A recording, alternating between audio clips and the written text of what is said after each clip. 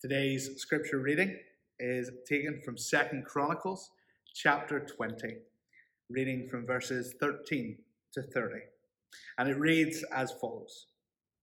All the men of Judah, with their wives and children and little ones, stood there before the Lord.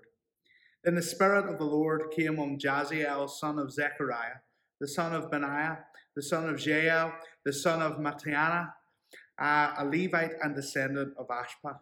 And he stood in the assembly. He said, "Listen, King Jehoshaphat, and all who live in Judah and Jerusalem. This is what the Lord says to you.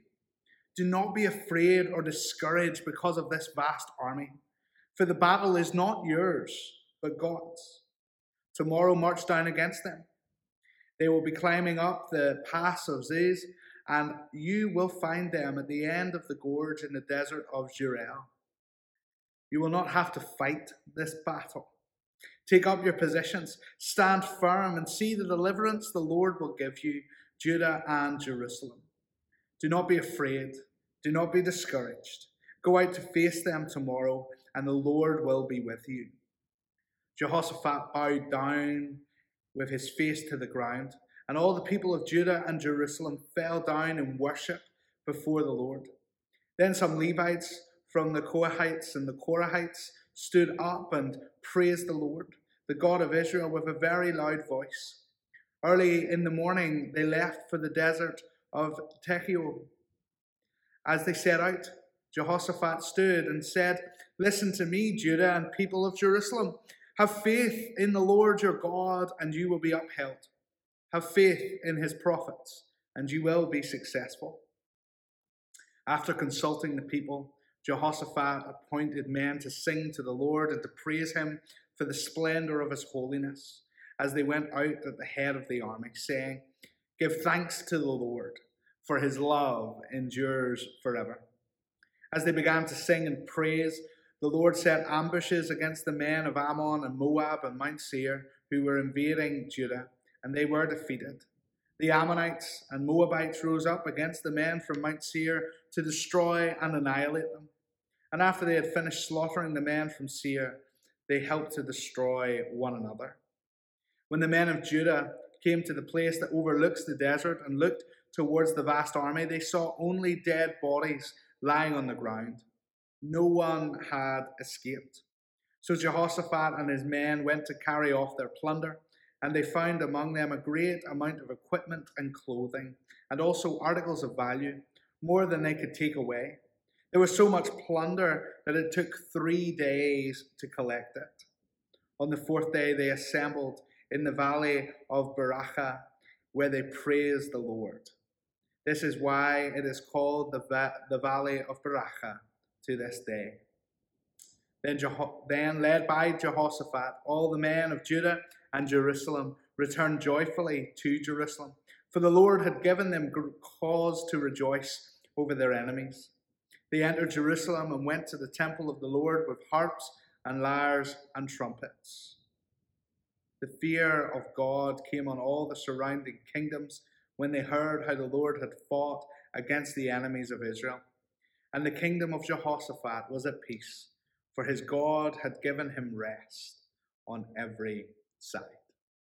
And this is the word of the Lord, with some dodgy pronunciation to our hearts today. I'm sure that there have been moments in each and every one of our lives which have led us to be in a state of disbelief and or awe. Be it someone pulling off the seemingly impossible, or someone doing something so cringy that you can't even begin to wrap around your head around what you've just witnessed. It may even have been a time where someone has reacted in the complete opposite way that you envisioned they would. I guess it's fair to say, where there are people, there will be surprises if we wait long enough. Today's scripture reading contains one such story.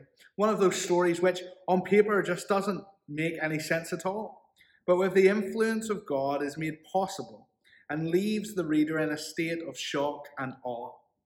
The people of Judah find themselves under siege. The enemies have joined forces and are due to attack from all sides. The king, Jehoshaphat, calls all the people together and commands that they fast and pray in the midst of the opposition which they face. Looking from the outside in, this is a terrible militaristic strategy. Everyone's terrified and facing impending death. Surely it would be more prudent to go to battle and prolong the inevitable in hope that some might be spared. Yet the prayer and the fasting avail much reward for the people.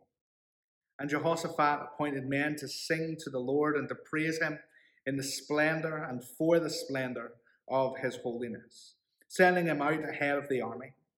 We are told that the armies of the Ammonites and Moabites rose up against the men from Mount Seir and destroyed them.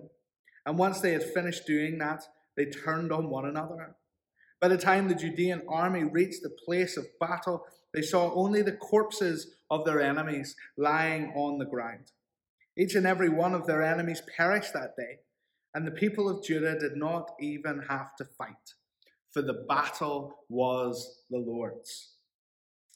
In response to the prayer, fasting, and worshipping of his people, God defeated the enemies which faced the people. By giving an offering of prayer, fasting, and worship to him, the people of Judah invited God to move in their situation, and he did so in mighty transformative power.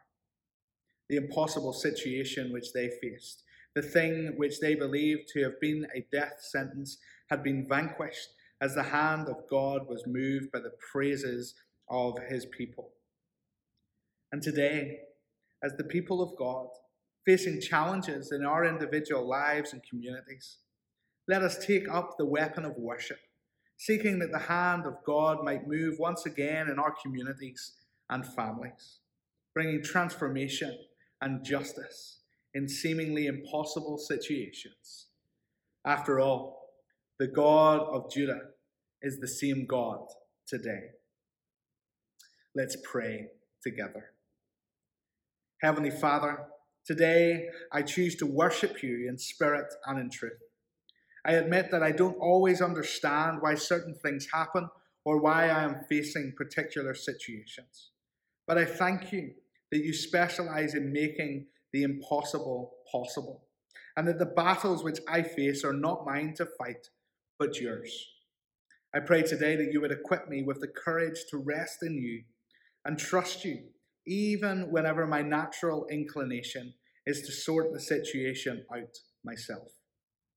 Give me wisdom, Lord, that I might know when to be still and allow you to fight on my behalf. You are strong and mighty, and nothing is too hard nor too difficult for you. In Jesus' name I pray.